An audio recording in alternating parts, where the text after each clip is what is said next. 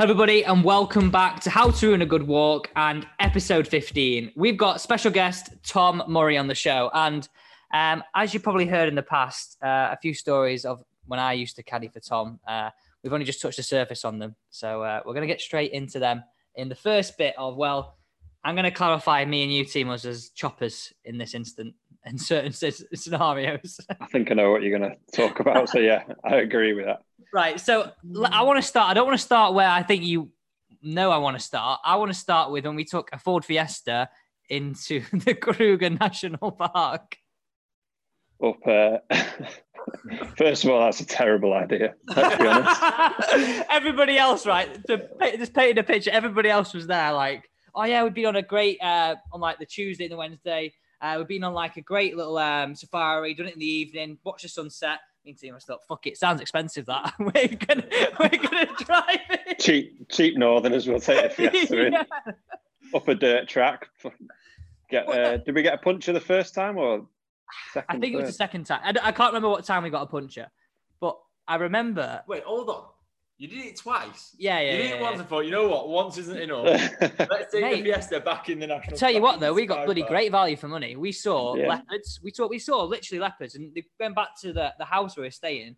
And the two guys are like, "No, you haven't." I'm like, yeah, we have. Like people pay. They said like people pay hundreds of pounds to go and see leopards. And you just we just had no clue like how lucky we got, didn't we, with the leopard? We saw a family of leopards, I think. First drive into the park in our little hire car, and we just thought, oh, cool, yeah, everyone must see them.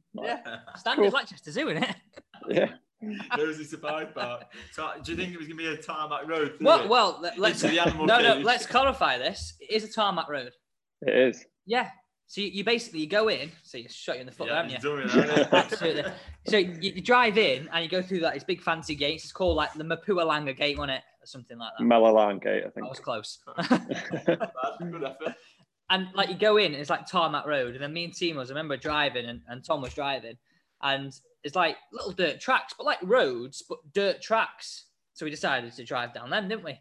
So you went off the main road. Yeah. Right. Okay. Nothing that was the mistake. First mistake that was. Yeah, I'm sure it was. Oh my god! So we decided to like turn off this little track. I can't remember if this was the first or the second time we did it. And we sort of go round this corner, round another corner, up a hill, and we go over this brow of the hill and turn right. And me and Tom just stop. Tom just stops the car. I'm obviously here taking photos, thinking, "Oh, it's great for the gram. That look at that, lovely." Like tapping me, going like water buffalo each side of the road. Scary. There must have been 6, mustn't there? Yeah, but the path was probably just wide enough for our car, wasn't it? Like just, and we didn't want to be going like off road with them. They were scary, weren't they? Oh, like we literally we sat there. I think we sat in the car for like maybe 2 or 3 minutes. We didn't get out to clarify this. Oh, yeah, good. We just sat still though, and we're like shit. So I recorded the whole thing. I was driving through. Timo just belts it through, and he's just going foot to the floor. Shit, fuck, shit. And then we managed to get through. What? So you didn't reverse? You just thought, sod it, we're having it. I don't think we couldn't reverse. We couldn't. Yeah, we couldn't. So it was just literally foot to the floor as fast as we could. Hope they don't move. Yeah. Yeah. I mean, I'm glad there was not a camera inside because we would have looked like right fannies. Awful. But like, I remember, I must have that video somewhere on one of my old phones. It was probably, looking back on it, like one of the funniest things. Like, what were we doing? The video definitely wouldn't do it justice, would it? No, like these things, I kid you not. See, I'm picturing these being massive, but I bet the video makes them look no. Yeah, exactly. On the side of the road. No, mate, they were like 2 cows put together. Massive. With like, they just honestly, you just thought, my initial... Got that like helmet on almost, haven't they? Yeah. That if they hit your car, the Fiesta's not winning that one. Oh, no. I don't think we were winning it. I think we were gone. Imagine they're shading that to the insurance company. Yeah, what it was, we just decided to go off-road and... Why has the car got dents at each side? Oh, well. Yeah. So we drive out, and then maybe we got back and we got to the place, had some dinner, got up the next morning and realised we've got a flat. Oh, driving on a dirt track in a safari park. Well, yeah. I can't believe it. It's shocking. So, like, South Africa's, like, I'd never been there before. Had you been there before, Tom? Like, had you? No. First time. Everybody told us, like, you like don't get out at night and it's dark. Be careful. Don't go in certain areas. So I had this flat tire. Obviously, where you'd go is you'd go to a garage, wouldn't you? I think sorted. So obviously we turn up at like a petrol station sort of thing, wasn't it? It was probably just going dusk, maybe at this point. It's about to go dark. Yeah. And we decided to start changing the tire. So people had obviously seen us lift the boot up and take the spare tire out. And then next thing I know, we're being like, not ambushed, it's a wrong word, but like 5 or 6 people are walking towards us. Basically offering to help. Yeah. But we didn't know that. We didn't know that at the time. Our initial reaction was like, shit. We've been told all the doors. I remember vividly, all the doors were open. So there's no, if they wanted to rob us, like we had no chance, could have got whatever they wanted. Yeah. Anyway, they came over, didn't they? And they were nice as pie. They couldn't have been better with us, helped us to do it. And then, didn't even ask for a penny, did they? I don't think they did, no. I think we did give them something, like, I think we gave them like 100 rand, let's say, which is like 2 or 3 quid. Sounds like ballers that. Yeah. Wouldn't pay to go on a ride, but gave him 100 rand. It's really not a lot of money. I can't buy that. So was this during? Just pre-event. So this is pre-event. So you're not even playing golf at this point. Well, I can't remember. It could have been. We went in on like a Thursday afternoon, so we played early because like the tee times are ridiculously early there because it gets bright at like 6 o'clock. So like your first tee time might be at like 7. Right. Okay. So, but you're done by like, if you got a first few off, you're probably done by 11, 12. Did a bit of practice. So, I mean, normally I've been back to that event a couple of times and going to the park probably 2, 3, 4 times a week. So I can't remember how many times we went in, but I think we went in twice. Didn't want to venture in again. Did we? Yeah, I bet. So this was obviously, was this your first year on tour, Tom? That was my first event as well. Yeah. All right. So your very first event, you're not only doing 7 hours one direction. You got a flat tire and drove your Fiesta through a safari park. That's somewhere to start, isn't it? Welcome to the European Tour. And then, if I remember rightly, our first 9 holes, I'll take responsibility of this actually. But I was 5 over par for the first 9, if you remember. Yeah. First round was like, oh my god, what the hell? What the hell have we done here? I think we shot level though. Yeah. I remember. Okay. We started, I remember we played, did we play with Adrian Otegi in a practice round or play the first round with him? Can't remember. I can't remember, but I just remember coming off and my first real experience of it and thinking, fucking hell, he's slow. Really? Oh yeah. He's bad, isn't he? Yeah. So like we're quite quick. Like when I was caddying for Tom, like we'd pretty much get to the ball, choose the club and be ready to go. Whereas most people get to the ball and it's like, what now kind of thing. Not what now, but just a lot of deliberation. That process, yeah. A lot of the slow guys as well aren't even ready. So say somebody else is playing, we're still like, we're doing our stuff, preparing for when we can go. It's the slow guys that can't even do that. It's painful. Oh, God. I want to fast forward now. I want to skate over the 7 hours in the wrong direction. We might come back to that towards the end if people want to, if we carry on with this story. But I want to go to Irish Open. This is probably like the event that I remember being like, I couldn't believe how many people were there. Like there was amazing. Do you remember the practice round on the Tuesday?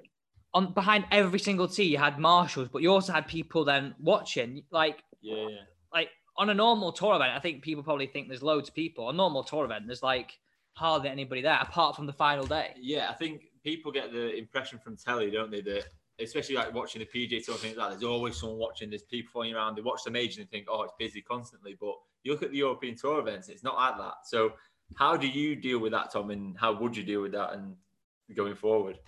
Well, I'd probably deal with it better now than I would have probably that Irish Open that you're talking about. Although actually, I think we played all right that week. It was brutal weather. Honestly, it was horrendous. It was coming in like. Oh, it was sideways. And I'd say sideways. It was sideways. You were like, I think at one point we didn't have the brolly up. It was like, just no point. Just freaking take it. It was a shame, really, because what an event that was. Like you say, going back to like the Tuesday, like tour events don't have anybody there on a Tuesday, do they? No. And it felt like the tournament was on the Tuesday, didn't it? It was bizarre, wasn't it? We went there as a reserve, didn't we? Though, so we took the punt at the airport. I think we actually I can't remember if we had 2 flights, but we were going to go and play Challenge Tour that week, or we were going to go and play. And it got to like, you got to like second or third reserve, and we're just like, you know what, fuck it, we're going to go. If we're going to get in somewhere, we want to be there, that's who we want to be. Yeah, we flew as first. I'd forgotten that actually. And then at the airport, it changed, and we got to first, and obviously got in the event. Oh, but that's cool, isn't it? So we were there, and Tom's best friend Jack, and who's actually now in like in a management company now, and he works. Oh, he wasn't at the time, was he? No, he wasn't. He was like, I want to get in this game, I dream it, and now he's bloody working for Niall Horan for Modest Golf. But we've got to expose this story. Sorry, Jack. So anyway, Jack flies out. Tom's like, you've got to be in, mate. This is just like everything like we dreamed of as a kid, like talking about the whole events and being part of something like this and being in the event. And it was, I can't remember what day it was, like maybe the Friday. Jack got there literally. We said, I think he took 2 days off work last minute, said he was like ill or something. Sorry, Jack, on your previous job. Sick, yeah. But the point of the story is we're on the putting green, and as Tom said, like, you can't believe how many people are just like, Irish are just mad for golf, aren't they? Like, yeah, they're so good, aren't they? They just love it. It was unbelievable. So anyway, Jack's wearing Tom's like logoed up hat, had like his sponsor Hambaker on the side and M4 and my jacket on as well. And his jacket on as well, like fully like logoed up, like a bloody walking billboard. Right. So he looks like a player. And he's there. And he had my spare putter, didn't he? He had a spare putter under his arm, just stood at the side of the putting green next to the bag. So somebody goes to him, and I'm looking at Tom. Tom's doing a few drills, just kind of putting around the putting green. And next thing I know, Jack's bloody signing autographs.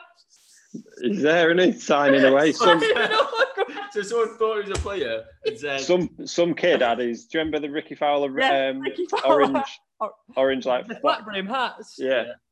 And he's there signing. I'm like, oh my god! You couldn't have just said, "Oh, sorry, mate, I'm not a player." I'm not a player. It's just ruined this poor kid. This is my chance. This might never happen again. So pretty much, this poor lad's got a signed Ricky Fowler hat with Ricky Fowler on it with Jack Barber next to it. But funny now. I bet he's a bit older now. That kid, and he's wondering, I wonder what happened to that Jack Barber. Yeah, can't see him anywhere. Yeah, can't find him. Honestly, like looking back at that, funny. Absolutely funny. Like some of the stories, some of the experiences, like mad, wasn't it? Really, I think how much we traveled and all the experiences is mad.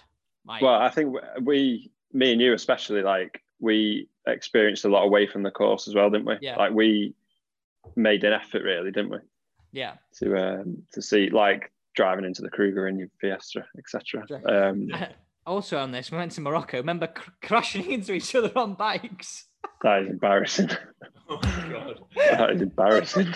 Go on, before we move on to Torch Asphalt, I want to hear this story then. It was not really a story. So basically, in Morocco, yeah, you can go and get like there's loads of markets where you get like good fake watches and all this. So we decided to go there. Obviously, we decided to go on bikes and try and find something and do something. I can't remember where we were going on these bikes. You could rent them from the hotel, basically. Right. I think it was basically to try and keep fit. No, pedal bike. Yeah, it was like we tried to keep fit. Like we stuck really regimented. Anytime there was a gym, we'd go and do our workouts in the gym. We would stick really regimented to like working hard each and every week. But then we had a bit of like downtime because we thought like you've got to enjoy being there, otherwise you'll start to resent everything else. So you thought, we'll do some stupid shit. No, it's not stupid shit. So basically, we're cycling down this. The best thing I can describe it's like the seafront, like all like the a promenade. Promenade, yeah, okay. Like Blackpool Promenade, basically. Busy as well. Exactly like Blackpool. Big Dipper at the end. But it's busy, and like, we're going in and out of people. Next thing I know, I think I either T-boned him or he T-boned me.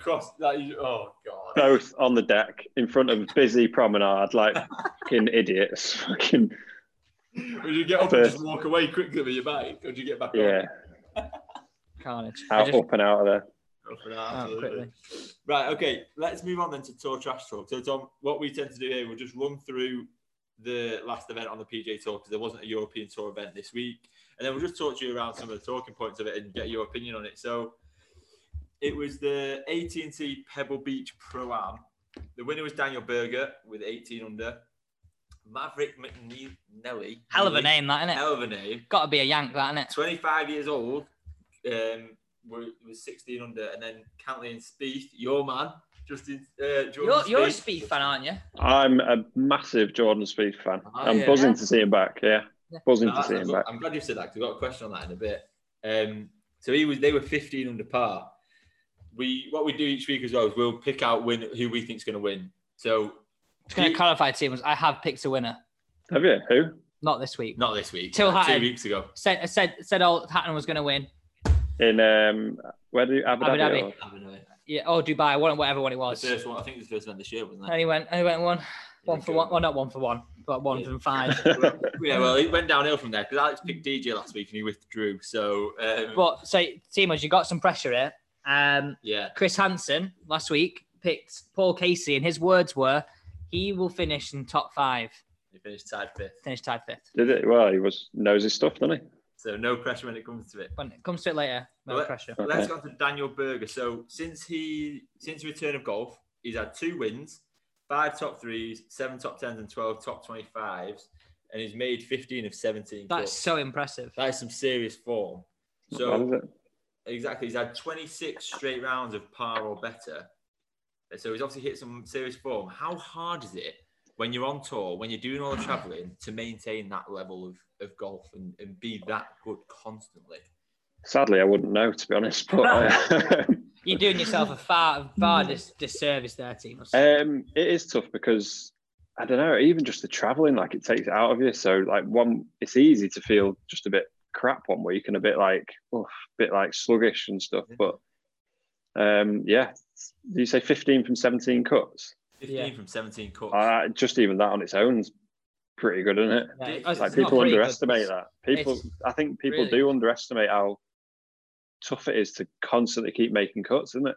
I know he's a top player and stuff, but still, I think even like you couldn't say like, oh, just because he's a top player. There are so many top players on every tour now. Like you can't play mediocre and make the cut. No. You've got to play well.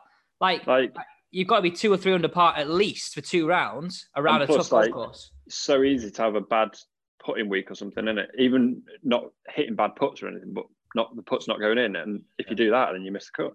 Yeah. So it's impressive that is. To maintain that form, isn't it? The crazy thing is, what I think, like Timo said here, like people don't realize is the travel. Like you could literally, like, I remember us being away for like 5 or 6 weeks. One thing, you're not being home, it's hard. Yeah. The second thing is like, yeah, okay, you're eating well, but you're eating like from a hotel every night. So you're not eating like home cooked food. You miss things. Which not necessarily you miss things. It's like the nutrition side of things. It's very hard to stay on top of these things. And when you get on a plane, like it actually does something to your body where it feels like different. You feel like to quote the Teamers, feels like an octopus.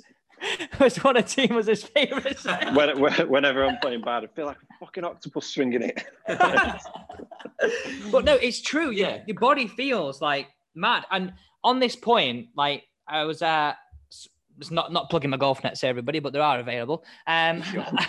Shameful. The only reason I mentioned this is I dropped a net off today. You can buy them at Alex Elite Golf. But the guy Have you got any available still?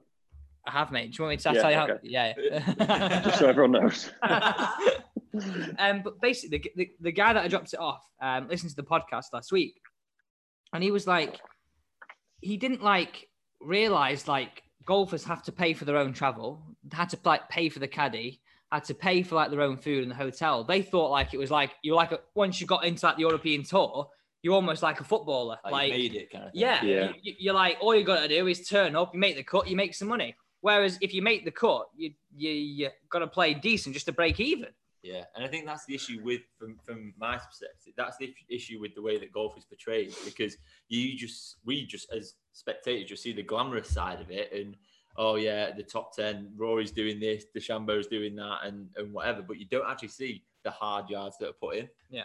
But to be able to make 15 cuts is unreal. Unreal.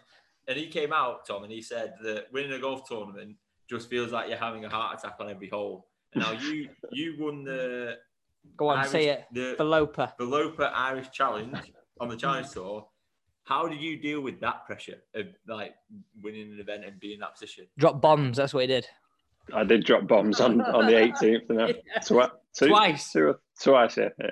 Yeah. How'd you deal with it? That's quite nice to hear that somebody like him has said that. To be fair, isn't it? Because probably everyone watching just thinks, oh, he's a multi-millionaire. He doesn't care if he wins, great. If he doesn't, he's won probably $500,000. I don't know. It's just good to be nervous, I guess. And so if you're nervous, you're gonna you're obviously playing well, first of all. Otherwise, you wouldn't be nervous if you're gonna miss the cut, would you?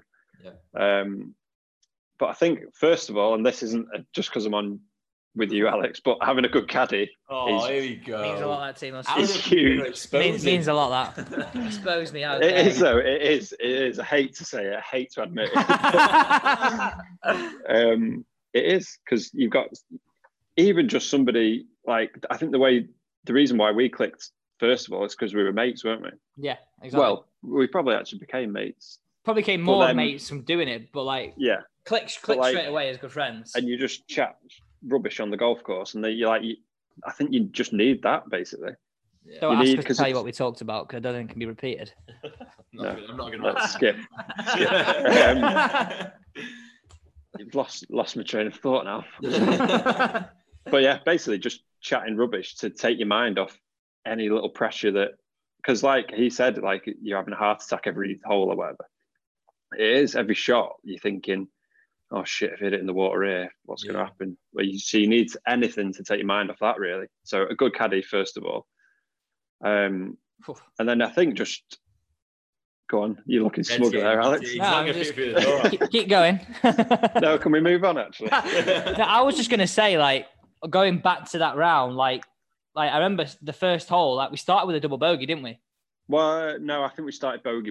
It's bogey. Like, and that previously, those two holes have been like birdie opportunities, like for us. So we almost felt like, especially the second hole, like it was like it's like a risk and reward par 4. Like you could either, some people going for the green, or it's like an iron down and wedge on. And Tom's big area of his game was a very good wedge player. So coming off there, we were like, probably in the back of our minds, like, shit, like from where we thought it would be, we're like 3 shots away from where we actually wanted to be. Like you're looking to probably birdie one of those first 2 holes. And I guess I think the people around us definitely birdied them. But I remember coming off, there's a par 5, I want to say 15th, is it? Par 3, 15th. Like a sort of, I can't remember the hole, like elevated 17, isn't it? No, sorry, 16. 16th, yeah. I remember coming off that tee, and I won't name names here, but somebody went to us, Timush, you're going to win this. You're doing really well, aren't you? Wow. And I you're tied for the lead. It was my playing partner. Lead. Yeah. And nameless.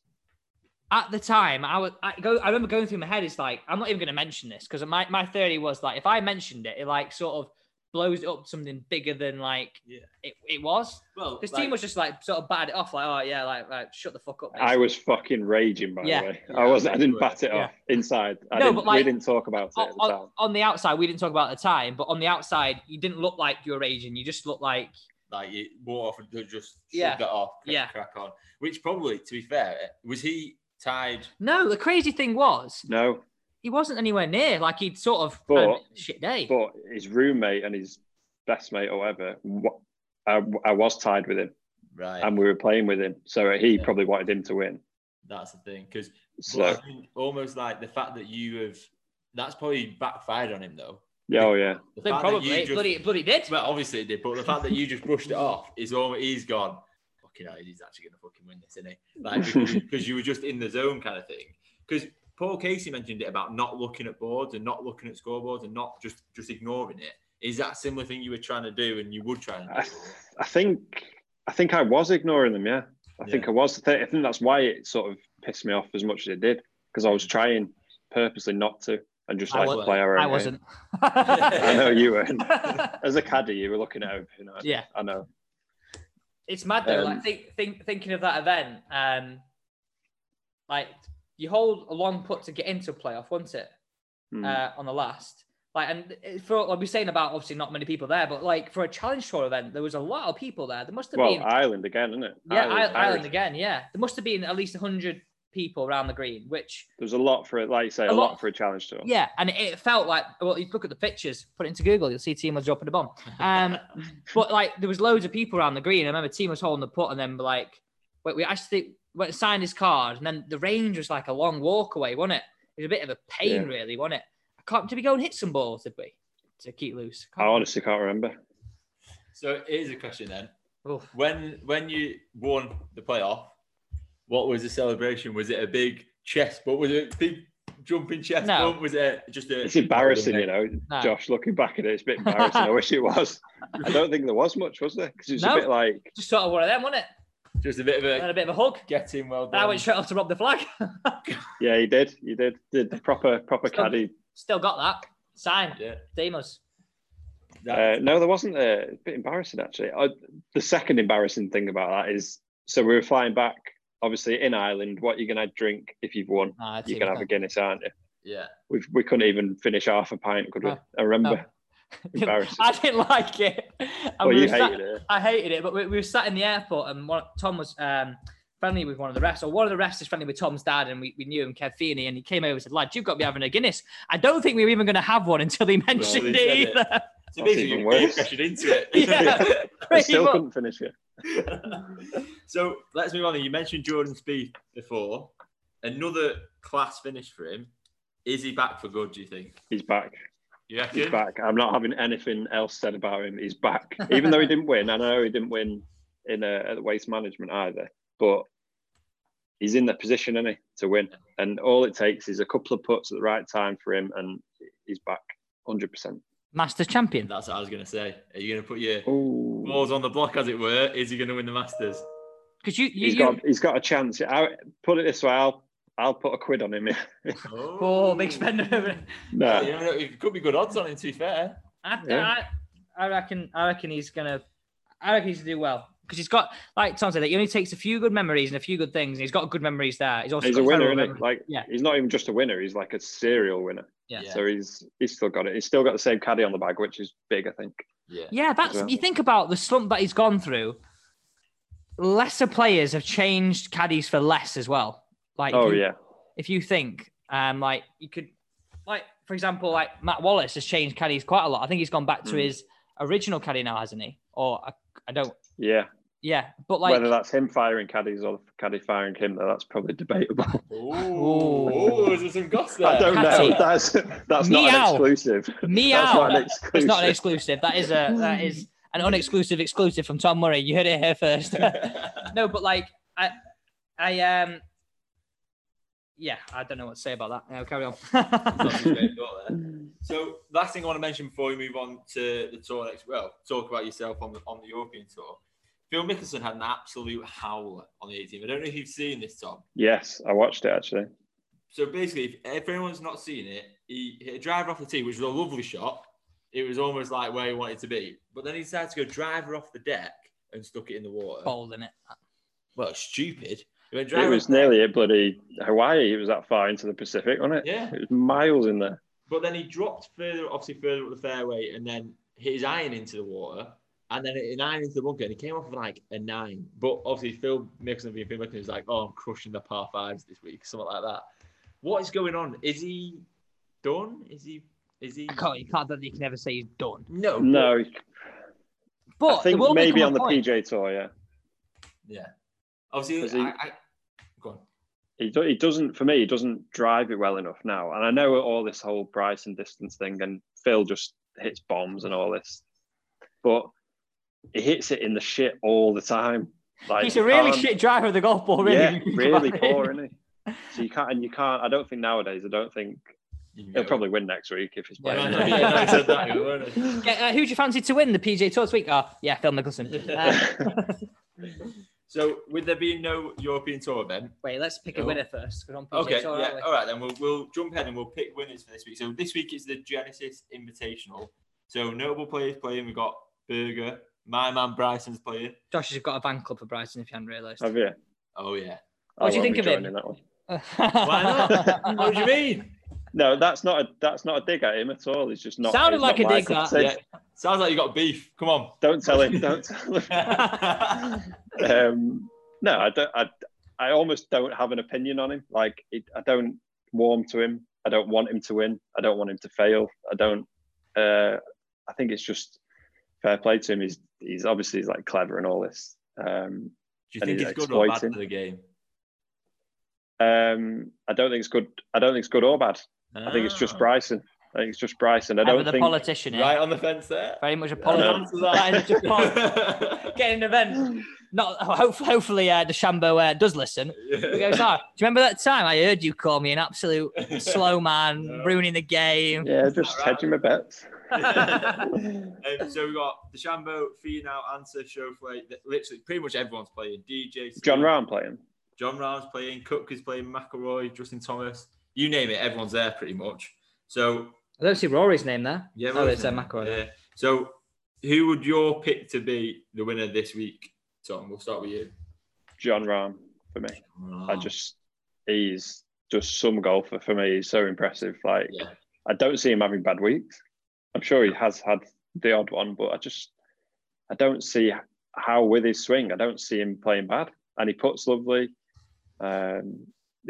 Well, that putt that he at the end of last year to win, it was to win the against DJ, wasn't it? Yeah.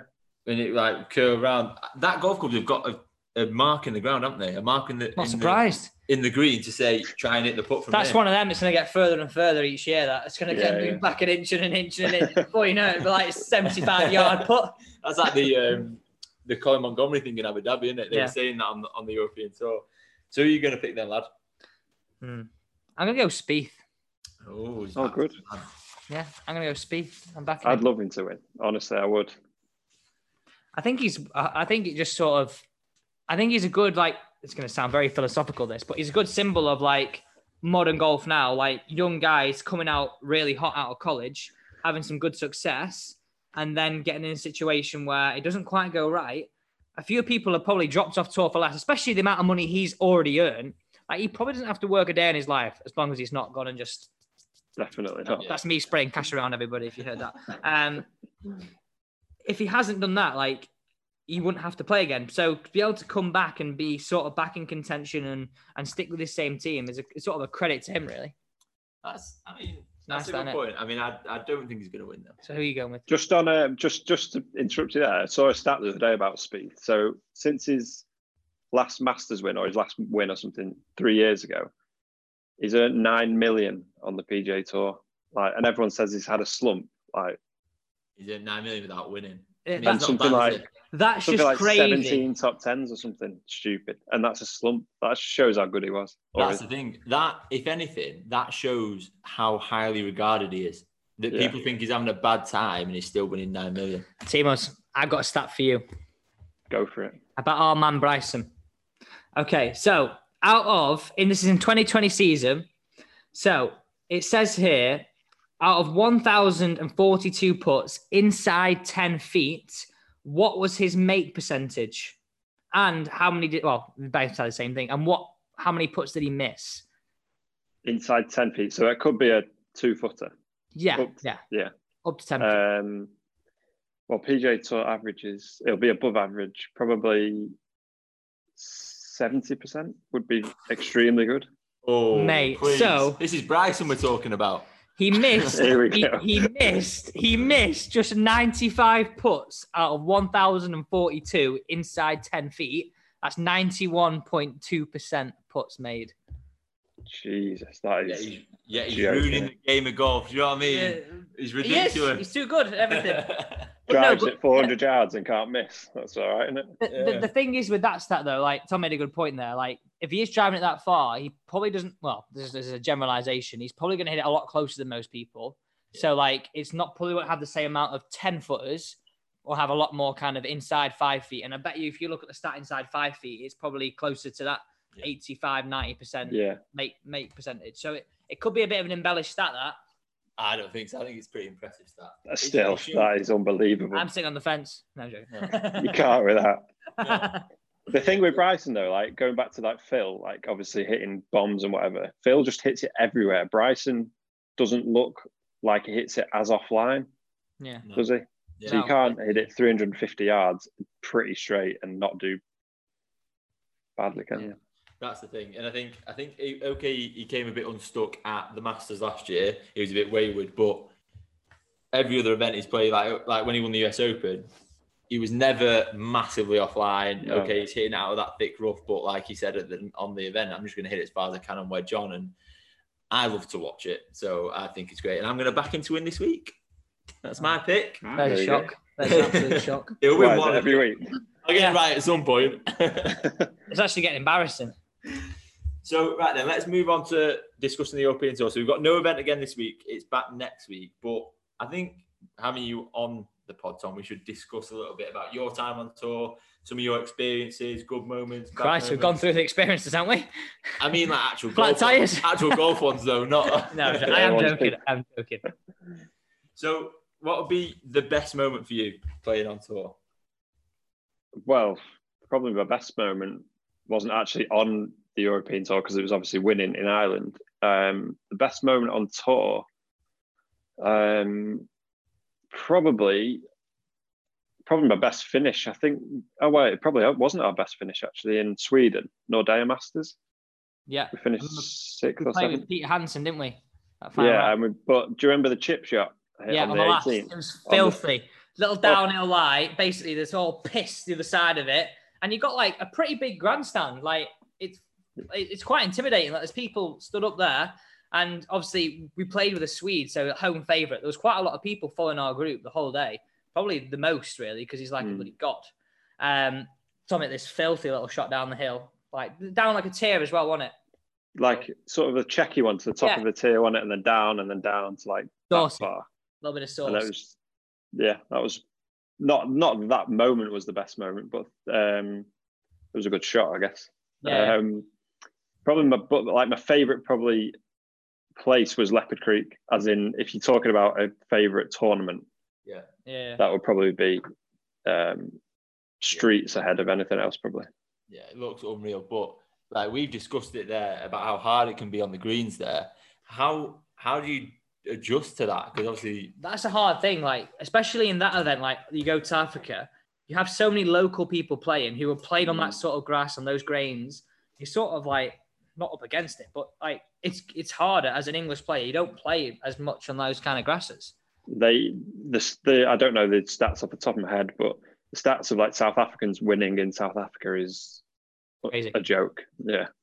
But Leopard Creek, since you've been, they've redone the greens there, and they were I played it 3 times. The second time I went, the greens were just unbelievably fast and firm. Like I couldn't believe how. And then the year after, they were even harder. But I've done all right there before, so I think I'm better on faster greens. So going back to the point of how do you deal with it, I think I'm better because I think it increases your need for like imagination to like use the slopes and sort of see it coming in from, and I'm quite good at that.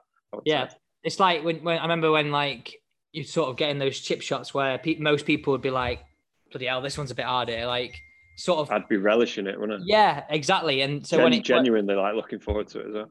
It's like making it harder and putting yourself in a situation where you've, like Tom said, you've got to be imaginative. It's sort of, if short game's your best part of your game or one of the assets of your game, it sort of separates you from the rest within that if there's a big need for it that week. Yeah, I've always thought, anytime it's like difficult short game, that's when I can gain on the field. You know, like if you're talking like strokes gained or whatever. Yeah. Like I can definitely gain on the field when it's faster and firmer, I think, in general. Not every week, but. Yeah. Interesting. Yeah.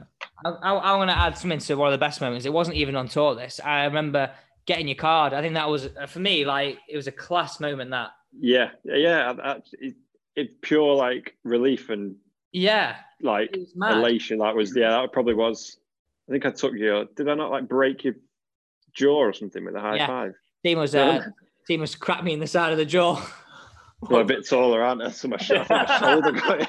I was like, it came round a bit like that. Like, look it out. No, you're happy, mate. But right. So, just talking about that process, then. So, what was your process to get on tour? Literally starting from the bottom, like qualifying school stage 1, stage 2, and then final stage. So, literally all 14 rounds of it. That's how Again, that's something that we touched on it last week with Chris Hansen, but that's something that you don't really. No, people don't know that. You don't realise. Wouldn't have a clue. No. The graft that you actually have to go through just to get there. And that final round of the final stage to get my card. I was so nervous. Like that was ridiculous. Like because that's like you're literally playing golf for your livelihood. There, okay, you do that anyway when you're on tour, but you're playing for that next step. The pressure's on. Massive. There's only, and going there, there's not like the other stages where roughly about 40 people will go through, and you sort of think at those other stages, first stage and second stage, that the people that are playing them, there's going to be, sounds terrible, that a few people that won't make it through. They've had a good sort of purple patch. Whereas you get to final stage, all those guys who are in and around the top 25 going into that final round, they're all playing good. Like, yeah, going down there, and it's changed now, hasn't it? It's not a PJ Catalunya anymore, is it? No, it's I can't remember where it is. It's in Spain still, but yeah, not there. But PJ Catalunya was a tough golf course, wasn't it? And the finish as well. Like, you had that par 5. There's actually a moment on that par 5, wasn't there? And the final round where we hit it right off the tee, the first ball. Oh, I can't remember where we hit it. We thought we lost it. Like, anyway, we get down there, find it, and then you go off, coming off, make an eagle. Well, talking about the eagle, though, we hit it onto 30 feet. And I remember vividly, I said to you, you might not remember this. I do remember it. I remember it very well. I didn't have a clue on the read of this putt. It was a double breaker. I knew that. But I didn't have a clue, honestly. So I said to you, and you read it for me. I remember. And it went in.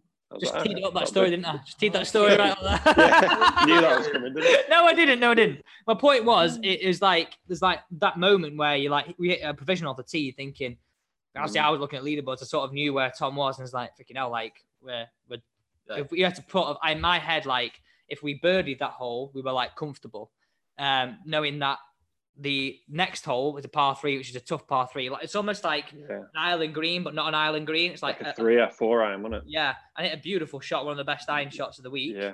And then the next hole, Timo, don't mind me saying this, at the time, did not like to draw the driver.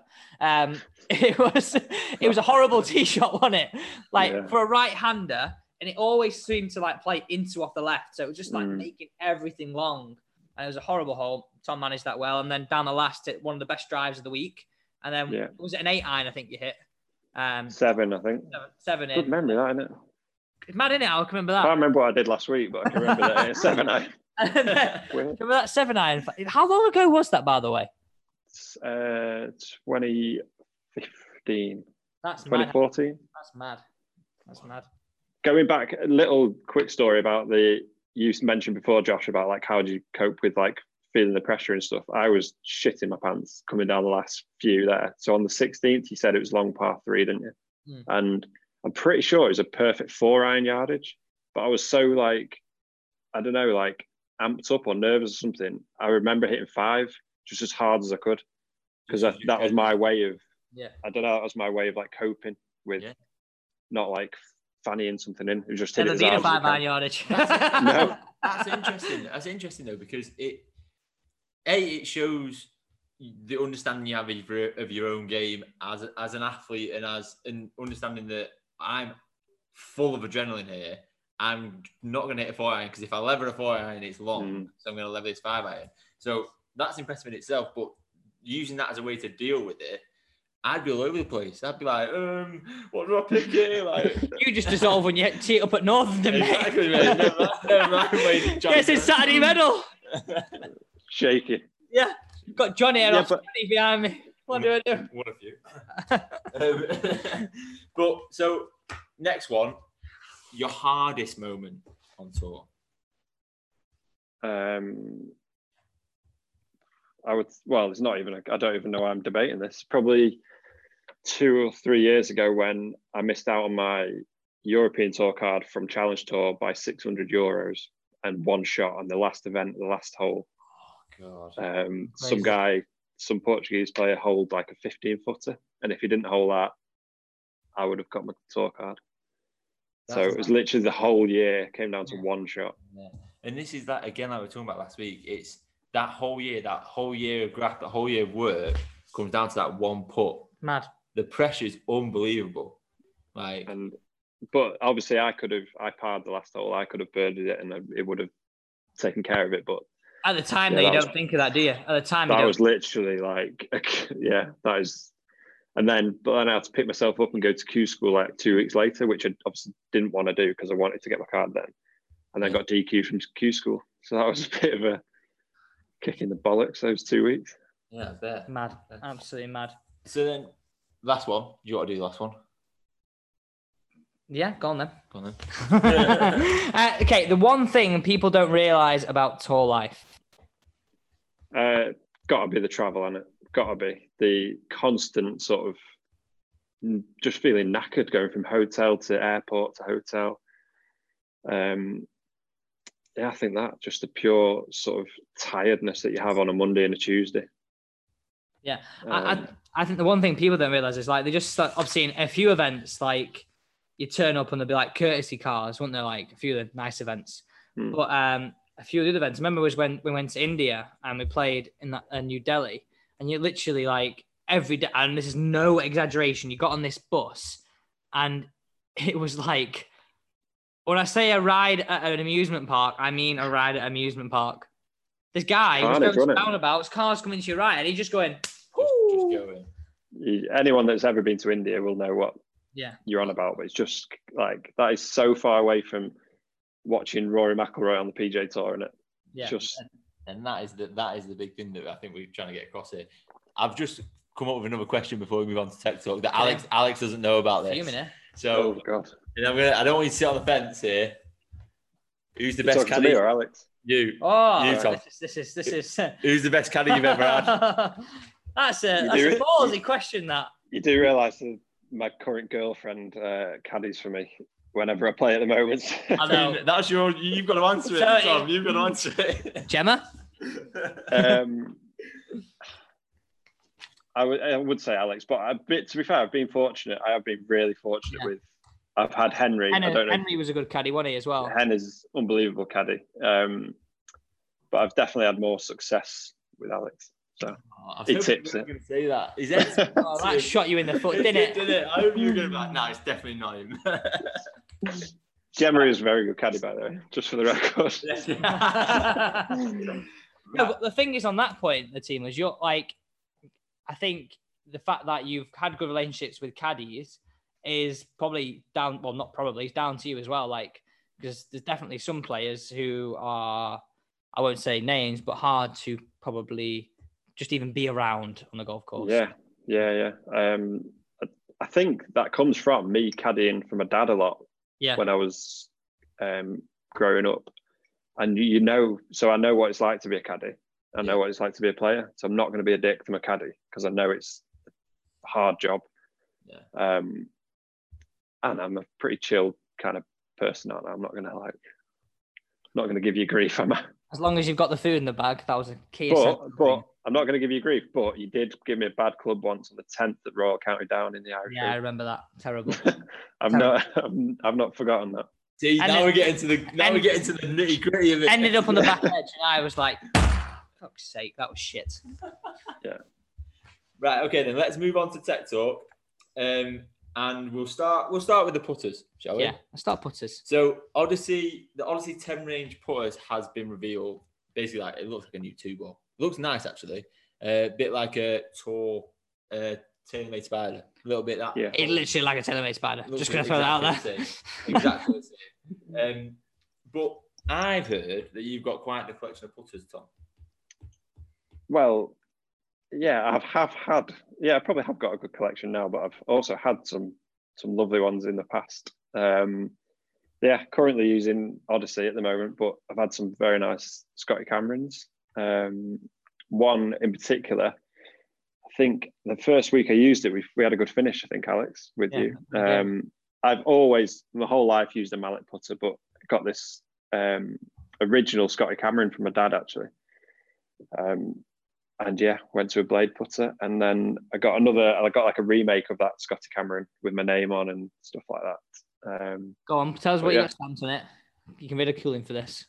Well, I got T-Muz, my nickname, and then I got 99 because it was the year that we won the treble. Oh God! Oh God! When was that? When was that you got that done? A few years ago, 2 or 3 years ago. United fan living in the past. Oh, here we go. Right, let's not get on to this. So the other thing I want to discuss, and this is quite a big talking point in golf at the minute. Yeah. So Adidas have revealed their new Adicross range of clothes, etc., etc. So for me, I love it. I love the whole joggers / tracksuit pants golf trousers, the golf trainers, the hoodies. I love all that. The purist doesn't, obviously. What is your opinion on it? 100% for it. I'm not saying that I would always wear like the new stuff, but 100% for it. It looks, I don't know, it's just way more comfy to be in, isn't it? Like, I would never go to, for example, if you went to the range tonight, I know they're not open, but if you went to the range, I would not go in golf stuff ever. So therefore, if you got the opportunity to play and practice in that stuff on the golf course, why wouldn't you? Yeah. So all for it, yeah. Because I personally think it's going to help the game. Like the more people are going to do play this, it, aren't they? the more people are going to play. Well, Josh, like talking for you personally, you're relatively new, aren't you, to golf? Yeah, properly. Relatively. Yeah. So how that's going to help you? Well, put it this way: if you weren't allowed to wear that, it's going to put you off a little bit, innit? Yeah. If I'm going somewhere and I'm turning up thinking, can I wear this? Can I wear that? I've got to go and buy a whole new wardrobe to play golf in. It's not going to help, is it? It's the cost, but it's also the idea of people looking at you funny, which they do at a golf club because people. So yeah, I'm all for it. Are they releasing it this week at Genesis? I think they'll be wearing it. Yeah, I think they will be. Yeah. Xander and a lot them lot.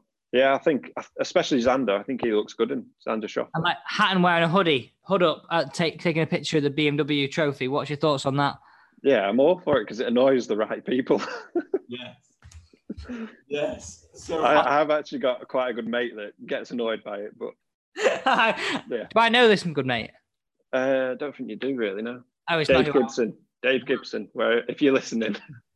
It wasn't. I was thinking you'd say Genev. I thought he was going to be the one that. No, he's for it. He's all for it.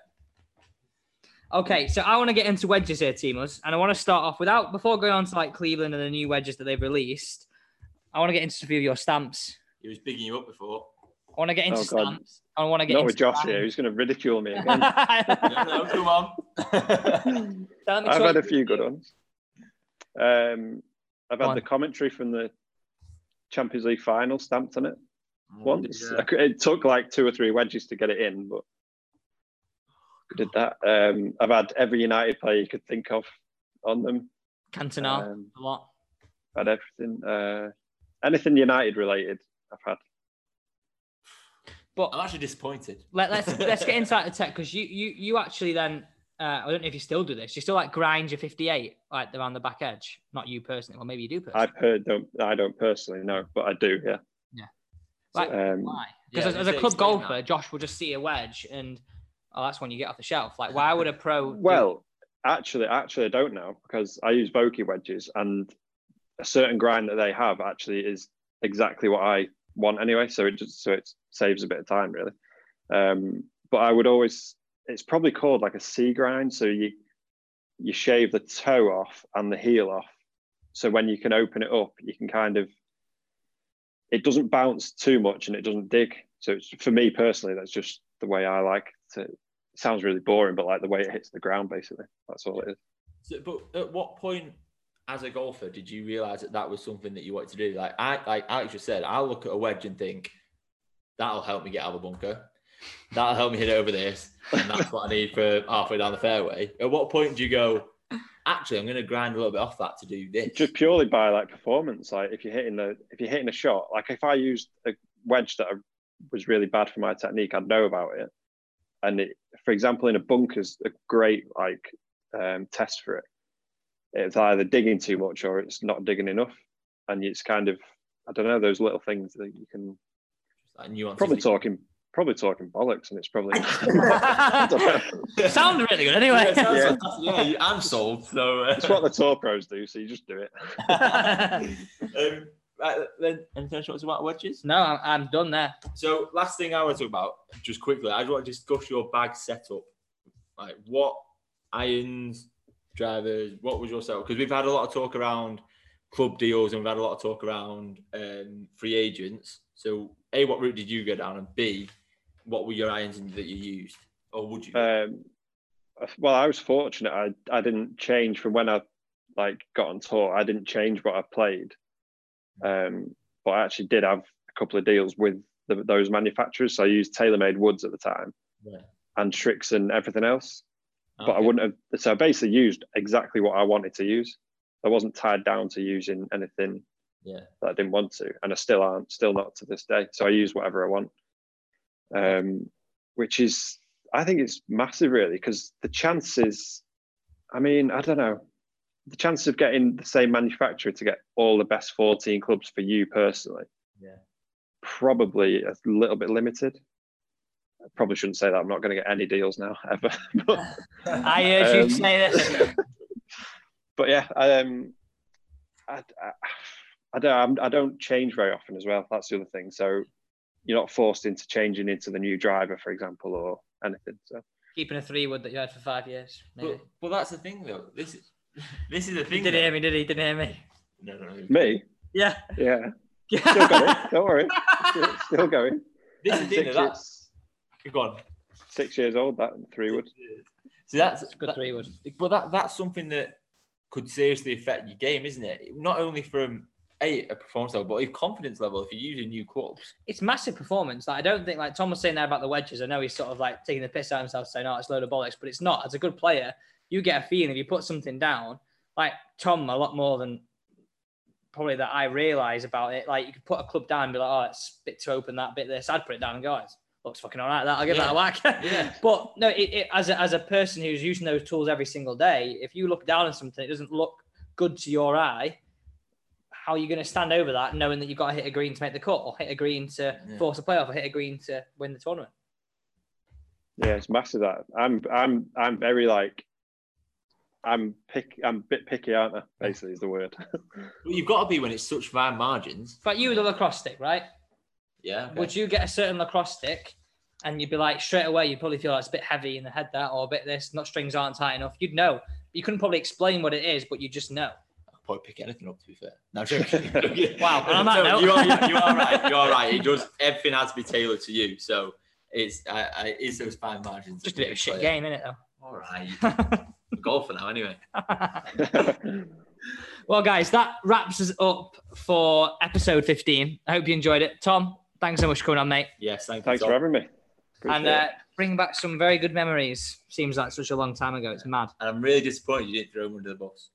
I was hoping you know. Tell him how shit he was, basically. Team love that. Crap caddy. Worst caddy ever. But guys, no, thanks very much. And thank you to Alex. It's on time this week. We're not on a Thursday. Yeah, thanks for reading your messages properly. Excellent. Thank you, Tom, and thanks everyone for listening.